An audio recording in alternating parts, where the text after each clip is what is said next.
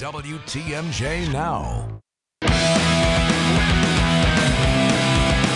right, so we spent a lot of the 10 o'clock hour talking to the owner and CEO of The Rock, Mike Zimmerman, and one of the people he mentioned in that conversation was Milwaukee County Supervisor Patti Logsdon, who joins us on the show. Good morning, Supervisor. Good morning. So I'm not going to ask you about what he said because you didn't listen to the conversation, but on the issue of noise and The Rock and how it impacts the county, just give me your 2 cents on that story and where you think it's going. I know there's a meeting in Franklin today. You're not part of that meeting on some sort of a resolution to kind of meet the challenges of excessive noise. Where do you as a supervisor stand on this? Okay, I just would like to start with the fact that Mr. Zimmerman, numerous times in the past, has stated that only a few amount of people have been affected by this noise. When just recently at the Franklin Common Council meeting, a woman from 4 miles away stated that she could hear it at her home. How many people do you think live within this 4-mile radius? Hundreds. I have, if anybody would like to peruse them, I have binders showing several thousand complaints that were made to the police from 2013 to present, from Greendale residents, Franklin residents, people in the area. So, number one, it is affecting a lot of people. Also, the sound study stated clearly, that it had, I'm sorry, I just had something. Take your time. Take your time. Okay. In 2016, the developer was required to do the sound study, and they failed to do it. That is why I initiated the sound study from Milwaukee County. And as a result of that sound study, there's several recommendations. Some of them, there's a couple of incorrect things in there that we are debating with the RSG, the sound study company that did it. But I just hope something that will be done regarding this.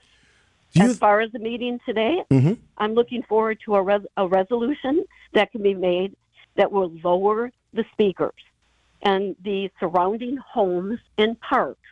The people can live at a great level of life and have peace. Do you think the county should be represented in that meeting? Absolutely. And it should be somebody from the county exec's office. I was not invited, or the other county supervisor in that surrounding district, Kathy Vincent. So I'm questioning how they can have a closed-door session on this. That's a great question. Let me ask you this from a historical perspective. Were you in support, whether as elected or not, just as a resident, of the Rock proposal, the development at the beginning? I was not on the board at the time, so I was not able to vote that decision. But as it's stated in you can go back and look on the original transcripts from the meeting. On the day that it was voted on, we had a couple supervisors that were in question as to how they should vote. And one of them, Deanna Alexander, stated, if we sign this and this passes and Mike Zimmerman receives this land for $1, what is our recourse, if any, if there's issues with noise? And at that time, our corporation counsel, Maggie Dunn, stated, and I don't have the actual statement in front of me right now, but she stated, in the spirit of law, yes, our recourse would be Milwaukee County could sue the developer for not adhering to the contract. Do you see that as a actual alternative to what we're having now as a discussion, that there could be a lawsuit? I was hoping that we could that we can resolve this without going further with a lawsuit. Mike Zimmerman needs to be a good neighbor. I myself, on several occasions, was called out to the neighborhood to stand and listen to what they had to listen to, as well as other elected officials in the area. Let me give you my opinion on something. As a former elected, I think that the Rock development is one of the most important economic development opportunities for the city of Franklin in maybe their history. We can point to Northwestern Mutual, certainly the Ascension Complex, now renamed. What do you think of that development and its significance in the city of Franklin? I will state this as a Franklin resident. I know that we gave generous TIDs and TIFs to Mr. Zimmerman for his business. As a taxpayer, I want to see this a success because I want to see monies come back in future years as a result of helping them out with their business and the ongoing efforts that they had. County Supervisor Patti Logsdon on the Tri-County Contracting Hotline with us discussing the noise situation at the Rock Complex in Franklin. And what are your thoughts on, is legal action from county supervisors a last resort? What are the next steps to take before doing that? Last resort, absolutely. But we do have to do something. Something needs to be done. We've talked about this for years, and it's time for action. And it's going from bad to worse as he escalates, having more concerts and the Savannah Banana and tacos and tequila and et cetera, plus the umbrella bar with the ongoing noise from there. So your question is, do I feel there's going to be a lawsuit?